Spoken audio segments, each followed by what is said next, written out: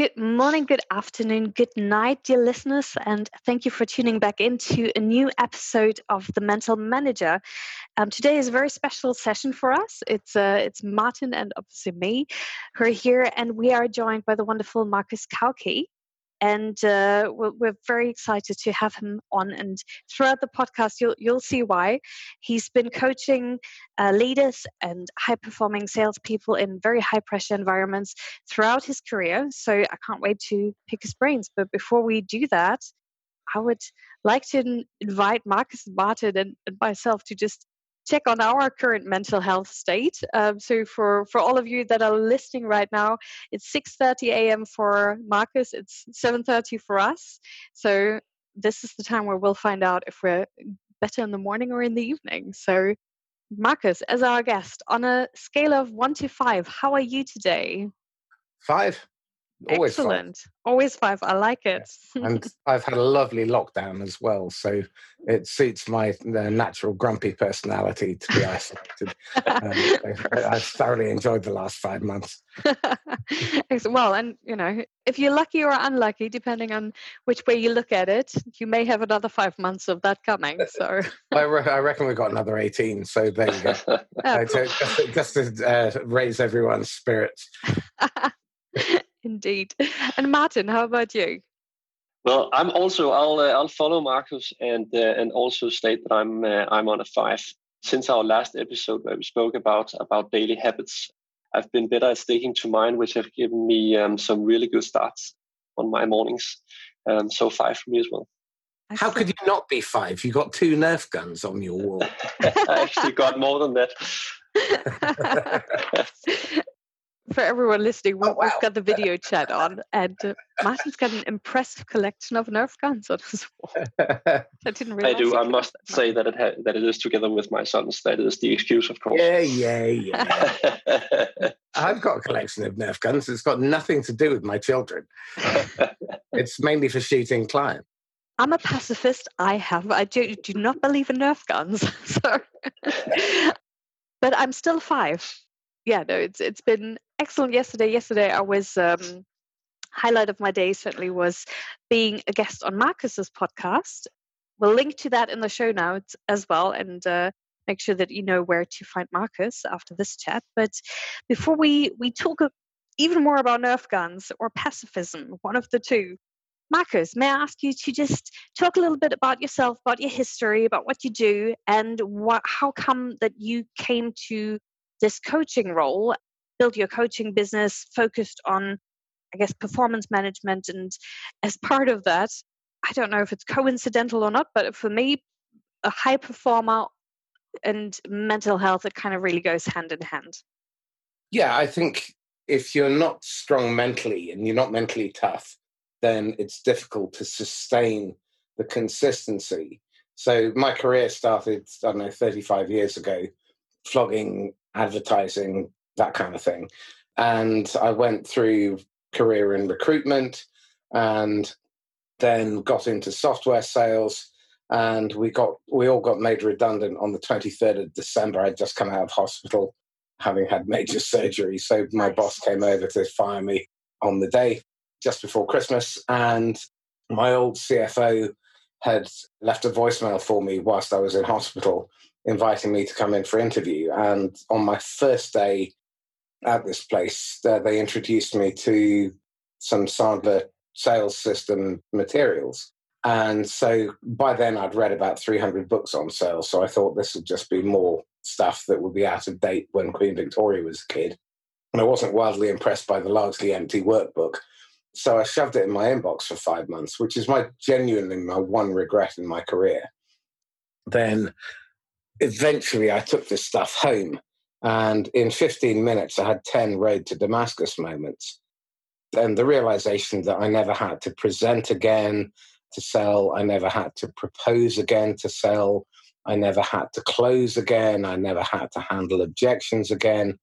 And I was introduced to a number of concepts around transactional analysis, which I know Martin wants to talk about in some more detail in a minute, and introduced to some Sandler rules. And these rules I thought were constraining, but then I realized that actually within that constraint, You had as much creativity as you liked. And they were guide rails to keep you safe. And I started applying this stuff. My sales plummeted from a terrible 1 in 20 close rate to nothing for about 4 weeks. And then suddenly they shot up to 1 in 3, 1 in 2. And I was doubling my prices every 12 weeks. And then I was closing pretty much 100% of qualified prospects. And I thought at that point, it's crazy. Why don't I just do this for a living? So that's how I got into it. How long have you been just focused on the coaching and the Sandler part? The training and coaching, 16 years and 1 year using it before then. So 2004, I started doing this. So 2004, basically, been coaching 16 years, people in high pressure environment. And my first question would be, throughout these 16 years, can you see a common denominator across all of these people? So what are the most common things that you see people struggle with in these environments? Do you mind if I swear? Absolutely not. They're all fucked up. And it starts with your family. Philip Larkin wrote a poem called This Be the Verse. And it goes, they fuck you up, your mum and dad. They don't mean to, but they do. They fill you with all the faults they had and they add some extra just for you. And that's the human condition. Every one of us is a sick little puppy. We're all children trapped in adult bodies. And to varying degrees, we're messed up. We have scripts that tell us what we can and can't do. We should on ourselves. We are creatures of habit. Unfortunately, a lot of the habits that we've learned aren't good habits. Now, if you're going to be a slave to habits, you may as well be a slave to good ones. And habit is really the single biggest defining factor in terms of performance. If you have a whining, moaning, bitching, grumbling, making excuses habit before they hire you, you're going to bring that with you. If, on the other hand, you have a planning habit, a prospecting habit, a listening habit, a questioning habit, if you are well organized and you have a prioritization habit, if you have the habit of saying no to things that are non-core, then you're more likely to succeed. And the problem that I see across, it's universal, is that often we all have this voice in our head. It's not that you're crazy. That's normal, that internal dialogue. Unfortunately, most of us have an internal dialogue that isn't nice. It's hyper self-critical and it's judgmental. And this is called a critical parent script. And it says, you always, you never, you piece of shit, you're such a disappointment. You've messed up again. Yeah. And that's really debilitating. And most of what I do, if I'm being perfectly honest, is try and get you out of your own way. One of my favorite rules is if your foot's hurting, you're probably standing on your own toe. And so often that's the case. And we find ourselves going into these little subroutines of self-sabotage. Or we make crappy choices. Procrastination is a choice. You choose to watch cat videos instead of making your calls. You choose to shuffle paper instead of organize your prospect list.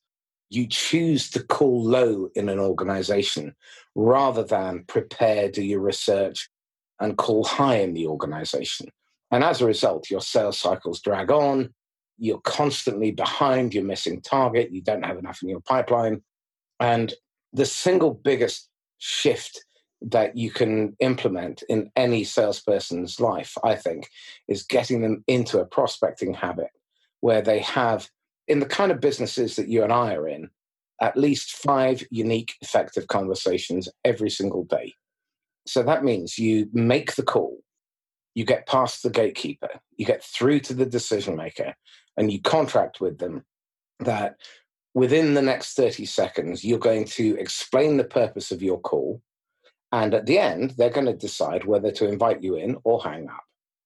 Now, if you do that 5 times every single day, chances are you will have a full pipeline and you will, over a 7-month period, have around 300% more than you need moving from the qualified stage to the closable stage in your funnel.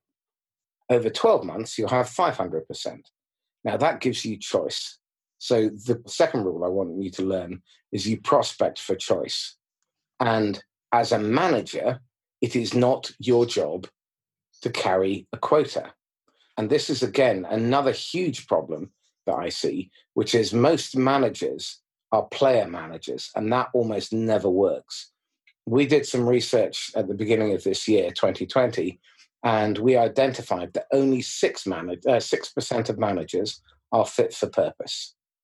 94% are not. And if we look at the reasons why this is, most managers are tapped on the shoulder and told, Silke, congratulations, your idiot boss has just been fired. You're now a manager. And the skill sets are wildly different, aren't they? When you look back at when you were selling and producing versus being a manager, how different were the roles and functions and responsibilities and pressures? Very much so. And if I recall correctly, you sort of have a formula as to how much time or what percentage of time should a manager actually be spending on doing versus creating and leading. Can you elaborate on that a little? Yeah, Mike Michalowicz came up with a lovely model, the 4D model, which is do, decide, delegate, and design. Now, depending on where you are in the cycle and depending on the size of your team, doing should be maybe 10 to 15%. Deciding should be a tiny proportion. You should only make big, important decisions that the people that you've hired can't make for whatever reason, and they have to delegate those decisions up to you, or they never get to see them because they're strategic. Then the delegation piece is really important. Delegating means that you've hired people you trust, and then you trust them. And you give them responsibility, and they are responsible. You may be accountable, but they are responsible. And then the design part is really where you should be spending your time as a manager, as a leader. And this is where you're designing systems and processes, where you're designing your team, where you're refining and improving the people that you've got. Now, in terms of the doing of a manager actually isn't about going out and producing, although you must meet customers. But you do that on ride-alongs. Ride-alongs are where the salesperson leads and you are there as an observer. You are not there to say, why don't I show you how I do it? Because you're an arse if you do that. You disempower them and they learn nothing. Okay? Now, I'll recalibrate my percentages. I think you should be doing about 50%, but the 50% is coaching, it's training, it's recruitment, that sort of thing. When I'm talking about the other type of doing, it's the day-to-day doing stuff. That's not what you should be up to. Your job, your only objective is to help the team hit their quota. So you have 4 functions. Your job description can be broken down into these 4 functions. Hire the best people. If you hire the best people, 95 to 98% of your management problems go out the window. Then get the best out of them. That means a proper pre-onboarding, 120-day onboarding process where you commit 25 to 30% of your time to helping onboard a new hire. It means training. It means coaching. The research on this is absolutely categoric. If you coach your individual reps for 3 to 3.5 hours a month, the average quota attainment is 105%. If you coach for less than that, which most people do none, if I'm being perfectly honest, which is why most managers are not fit for purpose, then the average quota attainment is 40 to 60%. The reason you don't have time to coach is you're not bloody well coaching. So coach and learn how to do it properly. So we'll talk about coaching in a minute. And then the third part is make sure that they have the tools and resources they need to do their best work every day. Now, what this means is do not go out and invest massively in every shiny piece of technology. Don't make your CRM system a tool for audit purposes so that you can give management information that they're never going to use anyway, and certainly don't use it to feed the finance function. The CRM's purpose and only purpose is to help salespeople sell more often to more people more easily. And if your CRM doesn't do that, then shame on you. And then the final piece is help clear roadblocks and protect them from acts of idiocy from above. Your job is to protect your salespeople from stupid decisions from your senior management and to help them clear the path. Now, on the subject of coaching, coaching is about asking questions and have them come up with the answer. Coaching is not telling. And this is, again, where most people go horrifically wrong. There's a wonderful book called The Sales Coach's Playbook by Bill Bartlett, Bartlett, which is a must-read. If you haven't read that and you're not applying those principles or something similar, then you're failing your salespeople and you are failing as a manager. And that's failing in role, not as a human being, which we'll talk about as well, the difference between identity and role. Absolutely. And just one thing I want to dive back into, actually two things, but let me start with the first thing. So you said hire the best people, which makes perfect sense because once you've hired the best people, a lot of the mental stresses that a manager has to deal with will go away because you can trust those people to do a good job without having to always worry about it, or something that I tend to do, and I'm sure a lot of other people would also tend to do. You would just, not because you don't trust them, but because you want to keep everyone happy and you want to make everyone's life as easy as possible, which is not the job of a manager. But you then tend to be more tactical than those 10 to 15% and just do a lot more than you should be, rather than letting them do it. And one concept that you've introduced me to has really changed the way that I hire, which is not only the fact that you should always be hiring, not just when you need people, but to essentially build up your base. But I believe there's the model is called the search model. And one key factor of that model is that I think nowadays a lot of companies and managers go out and say, hey, here's the job description. Go and find me people to fit that. And that's mainly about skill set. But the search model really talks also about the habits. And I think that the habit part is so much more important than skills that they may already have at that moment, because skills is something that you can learn. You can teach people how to follow a particular process or how to speak to a partner in our case. But habits, that is something that is built going back to the childhood. So if you don't have good habits, then it's going to be very, very difficult to build those in. Can you talk a little bit more about that? Well, first of all, no one pops out their mother's womb able to sell or manage their acquired skills. Now, the search model stands for skills, experience, attitudes, beliefs, and values, historical results, cognitive abilities, and habits. And you use that to design your ideal hire. And the search model needs to be adapted after someone leaves. So this is where you do a proper exit interview and you find out what they actually do. I mean, theoretically, as a manager, you should already know, but when you're replacing somebody, always hire better. So a couple of rules. The first is better no breath than bad breath. The problem is that often people run the mantra the other way around, which is better bad breath than no breath. But if you hire badly, it's exceptionally expensive. A wrong hire in enterprise can cost between 35 and 125 times salary. In enterprise channel, that can be, you can move the decimal point to the right. It's extremely expensive. Now, if you look at the leading indicators, they are not the traditional things that appear on a job description, which are skills, historical experience, and historical results. Most job descriptions, frankly, you can wipe your bum with for all the value they bring. They are utterly, utterly useless as predictors of future success if you hire for them. Skills can be learned. Experience, frankly, is irrelevant.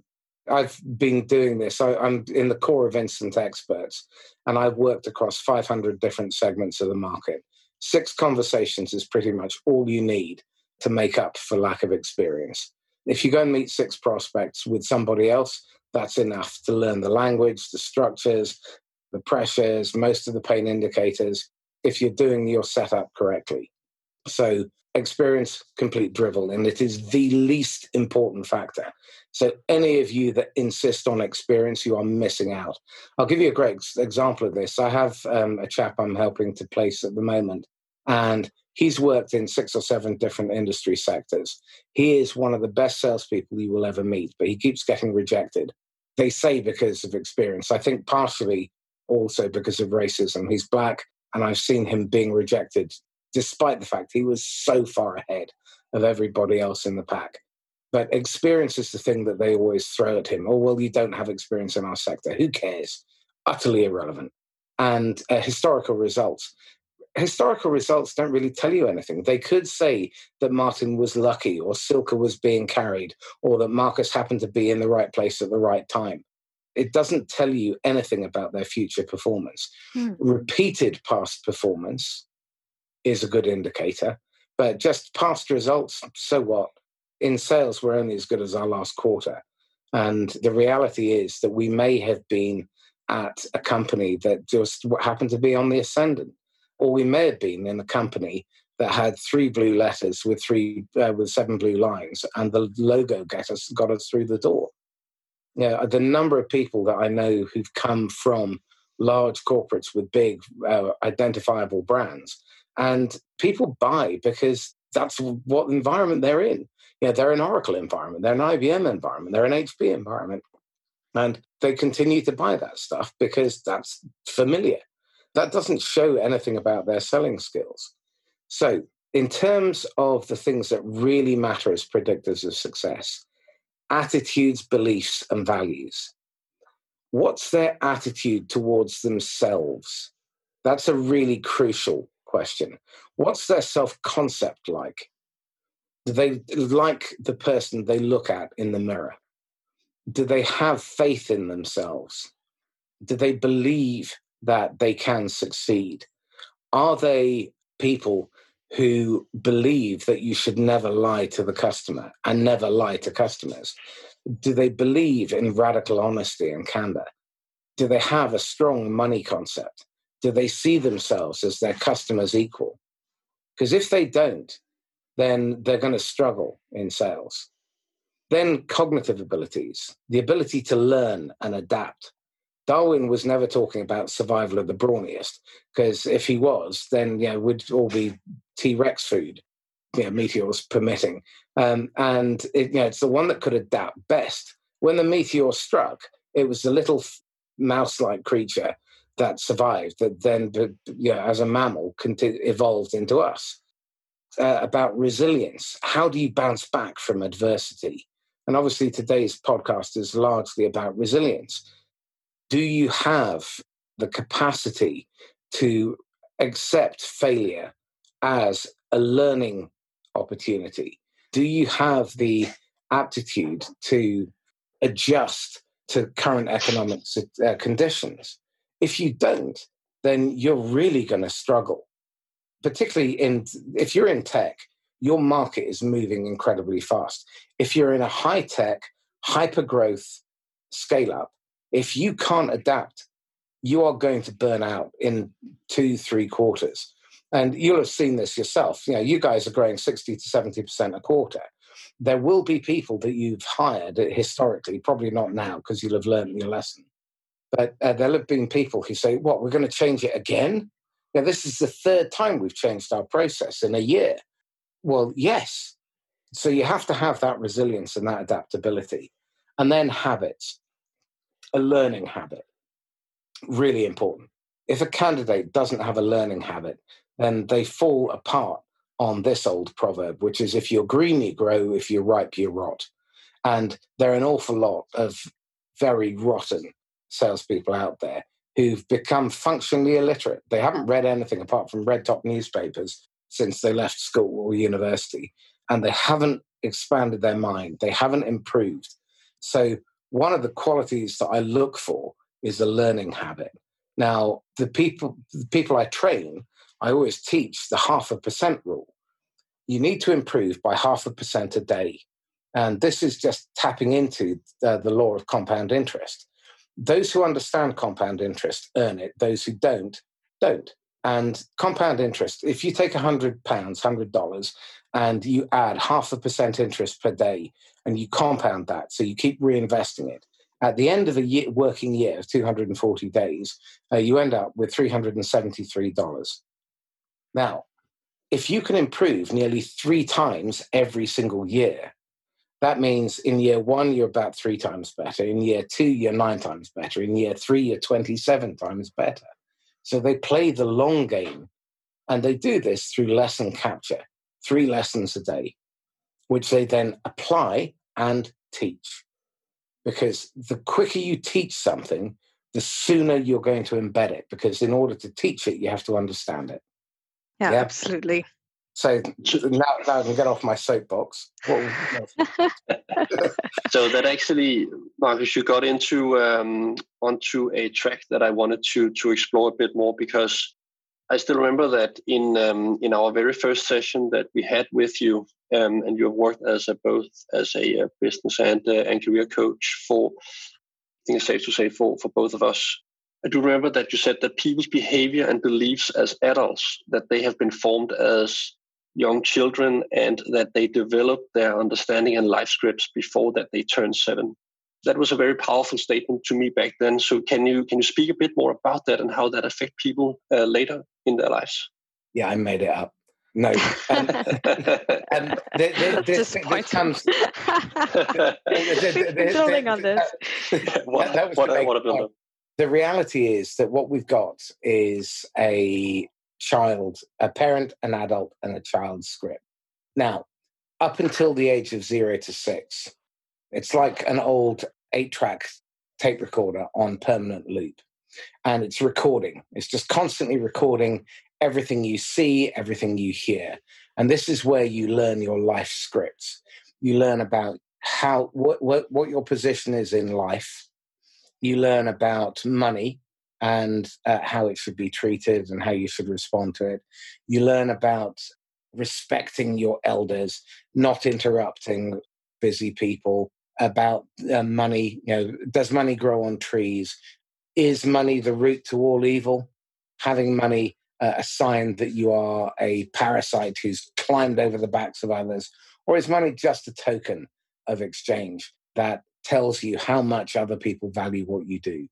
What's your position? What are your rights with respect to the customer? Are you their equal? If you don't see yourself conceptually as your prospect's equal, then you're really going to struggle, because you'll always put them on a pedestal. And so you have this parent-child dynamic instead of an adult-to-adult relationship. And this scripting is really, really powerful, because after the age of 6, it stops recording and then it just plays in the background, and it colors how you perceive everything. Now, your values and your beliefs go back 75 years before the date of your birth. So write down the year of your birth and subtract 75 years. And that's where your belief systems began, because it's your grandparents that are sat on your parents' shoulders that are sat on your shoulders. And you find yourself, how many times have you caught yourself and you say, shit, I just sounded like my dad or my mum? Oh, yes, I recognize that. Yeah. And that's where your self-loathing often kicks in, because of previous scripting and baggage. And we suffer from this thing called reach back and afterburn. Reach back is where we reach back into our past and we drag a previous negative feeling into the present, and we feel it and experience it all over again. So if you are bullied at school and you you listen to a piece of music and it drags you back there, or there's a smell and it drags you back there, or there's an incident on TV and it reminds you of something negative, and you drag it back. Do you think the bully even knows you exist? They don't. But we carry this shit around with us, and it's really debilitating. It's damaging to the nth degree. So we need to recognize this scripting, and we need to work on it, because it's really difficult to replace that. And the problem is it never really gets erased. But what we can do is replace it with better habits. So we have to start new behaviors. Then we have to turn those behaviors into habit. And we have to create the neural pathways so that it offers us a better option, a better alternative. And if we don't, under pressure, we will revert back to what we learned first. And this is where we tend to fall into what we call the drama triangle. And the drama triangle is one of the most powerful illustrators of just how messed up we are. So you have the victim voice. So if you imagine an equilateral triangle on its sharp point, and at the bottom, you have the voice of the victim. Why me? This is so unfair. This always happens. And their other favorite refrain, which encourages rescuing managers to come along, is save me, help me. Yeah? Now, then you have the persecutor. So that's on the top left corner. The persecutor comes along and says, you piece of shit, you ruin the whole day. You always do that. You salespeople, you're all the same. Women, drivers, Danes, bloody Vikings, and all of this kind of stuff. And they'd sort of come with the jabby index finger and the pronoun you, stabbing you in the face or the chest. And they diminish you at an identity level. The rescuer is incredibly disempowering because what it does is it creates the culture where people say, well, it's probably not worth doing because Silke will do it for me and she'll just interfere, and they become a micromanager.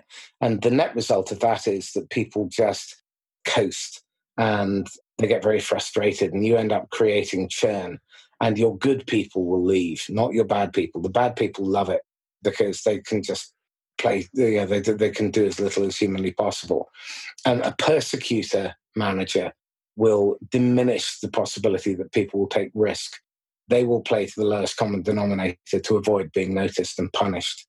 And if you're a victim manager, then all you'll be surrounded by are other victims, and you'll have a pity party. And that never works out well. So just be aware.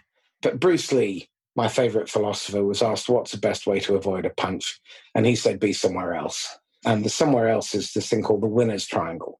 So instead of this red triangle on its point with the victim, persecutor, rescuer, imagine a nice shiny green triangle on its flat base.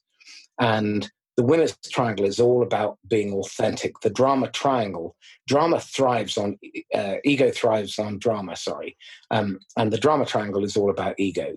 The winner's triangle is all about being fully authentic and fully present. And instead of being a victim, you're vulnerable. Vulnerable comes from the Latin word vulnerabilis, which means to make yourself woundable, to put yourself in harm's way and do it anyway. It's an act of courage. Instead of being a persecutor, you're assertive. So you establish clear boundaries, clear expectations, and you make it clear what lines may or may not be crossed. And you assert yourself. You're not aggressive. And instead of being a rescuer, you're nurturing and you're empathic. So a good example of this is I'm running late for a meeting and I phone up and I say, Martin, I'm running late, bloody traffic, sat-nav took me all the way around the houses. I'm doing my best. It's not my fault. Okay, that's classic drama triangle. Winner's triangle version of that is, Martin, I am so sorry. It's entirely my fault. Please forgive me. I left too late. I misjudged the traffic. I'm going to be about 20 minutes late, and I know you're a stickler for being on time. I wouldn't be offended, and I completely understand if you want to tell me to go and boil my head. I'll chalk this up to experience and turn around, and you can claw back the remaining 40 minutes of the hour. Yeah? Now, that's a grown-up, authentic, honest version where you take ownership and personal responsibility. And operating from there, while simple, is incredibly hard because it means that you have to take personal responsibility. It means that you have to own your 50% of every relationship that you have and the outcomes and the consequences. It means that you have to be open to criticism. You have to take personal responsibility, which means that not only do you have to bear the consequences, but you have to atone and make up. And that's tough because a lot of us are too fragile in our ego to do that. But what's interesting is if you operate from there and you live your life from there, then you don't end up in conflict anywhere near as much. In fact, you find ways to neutralize it very simply. By being vulnerable, it is an act of courage. And people appreciate people of courage.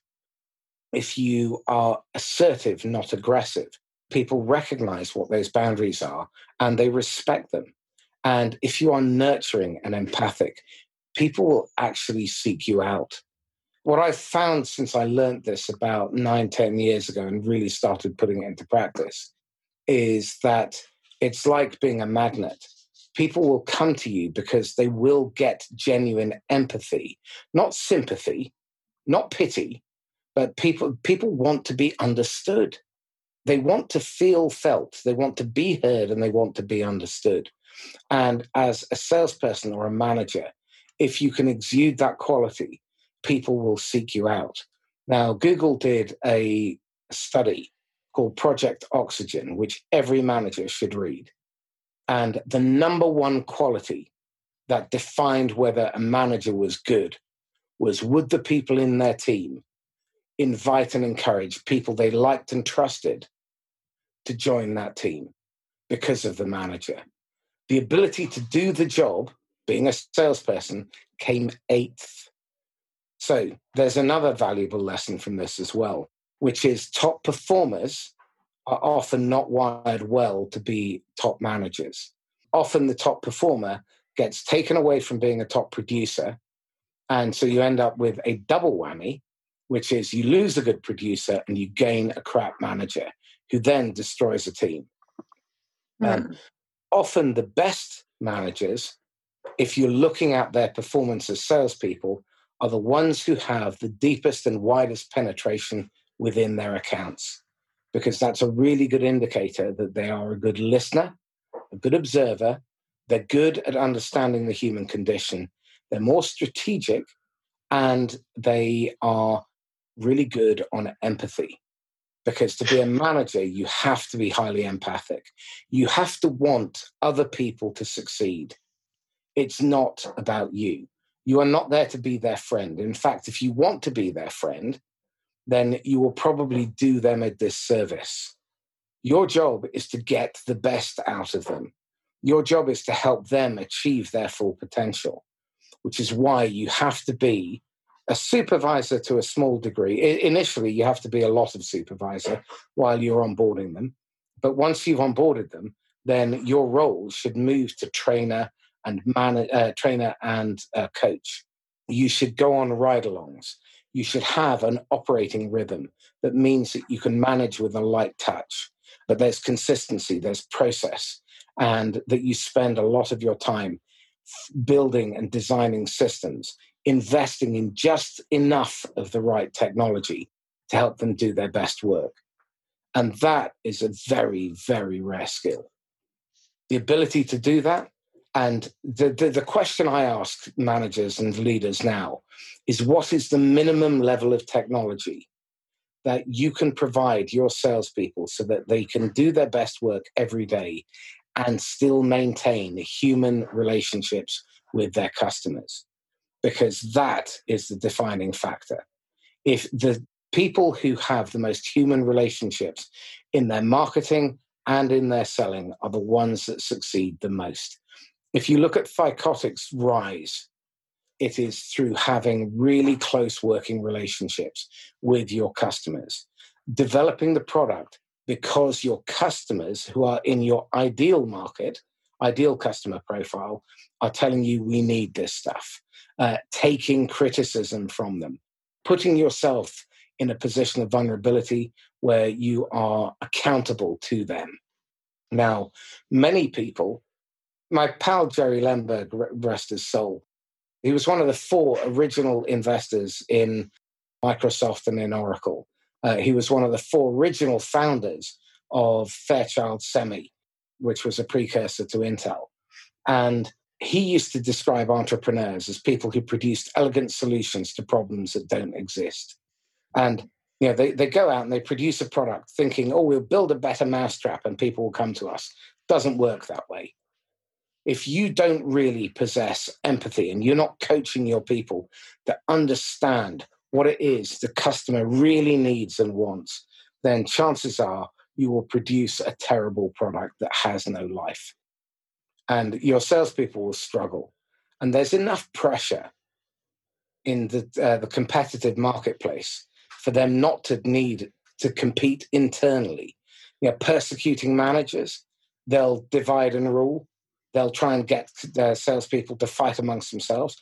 Why not get them to learn amongst themselves, to help each other? A rising tide raises all boats. And weekly sales meetings should not be listening to this death march of people lying from their work of fiction, also known as a forecast. Every time you go to a sales meeting, your salespeople should be excited to turn up, learn a load, and leave energized, not drained and thinking that was an hour of my life I'm never going to get back. That is so true, and there are so many things that we have been through. Also, in the time where you worked as a business coach to us, that is so valuable to talk through again in respect of time. Because I'm sure that we could spend a lot more time with you, Marcus. I actually have a few more questions that I really want to get through. If that's okay, you can invite me back. and I think we should. There are so many things that we can go a lot more into. I'll take them in terms of most important. And when I was preparing for this, the questions, then my 10-year-old son came up to me and he asked what I was doing, and I said I'm preparing questions, and he asked if he could ask you a question too. So I allowed him to come up with a question, and his question was, what are you doing in the morning to make sure it becomes a good day? And I think that's a great question in terms of also your starting point of saying that you always is 5. I like a good breakfast, and my calendar is already filled. That's the key. It's not what you've done in the morning, it's what you've done before. So diary blocking has been an absolute godsend for me. So filling your month and your quarter out well in advance so that you've got a structure to your day. The average salesperson is only productive for 25 to 35% in any given working day.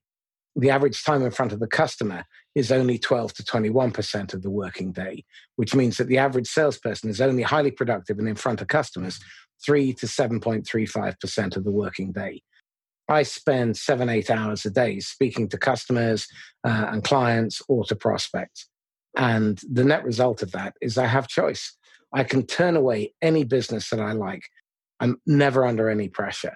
I haven't felt pressure in my role for at least 13 years. And that's a blissful place to be. Now, I would say that I do exercise, but that's fallen by the wayside a couple of years back. And I'd say I eat healthily, which I don't. And I used to meditate as well. So again, those are 3 really good things that you can do. But preparation. In the military, there are the 6 Ps.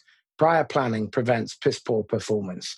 And the more you plan, the more likely you are to be able to succeed, because then you're working on a known structure, on intentional activity. The problem is where you get distracted. The research on this is that for every distraction, it takes 7 minutes to recover your concentration, plus the 5, 10, 15, 20, 30 minutes it takes to do whatever has distracted you. So be ruthless about not taking inbound calls and whatever during your prospecting time. Turn off your email. I view email at the beginning and end of the day, but only after I've done my core behaviors. Email is a massive distraction. Waste of time. I see that we're getting to the end of our time together, Marcus.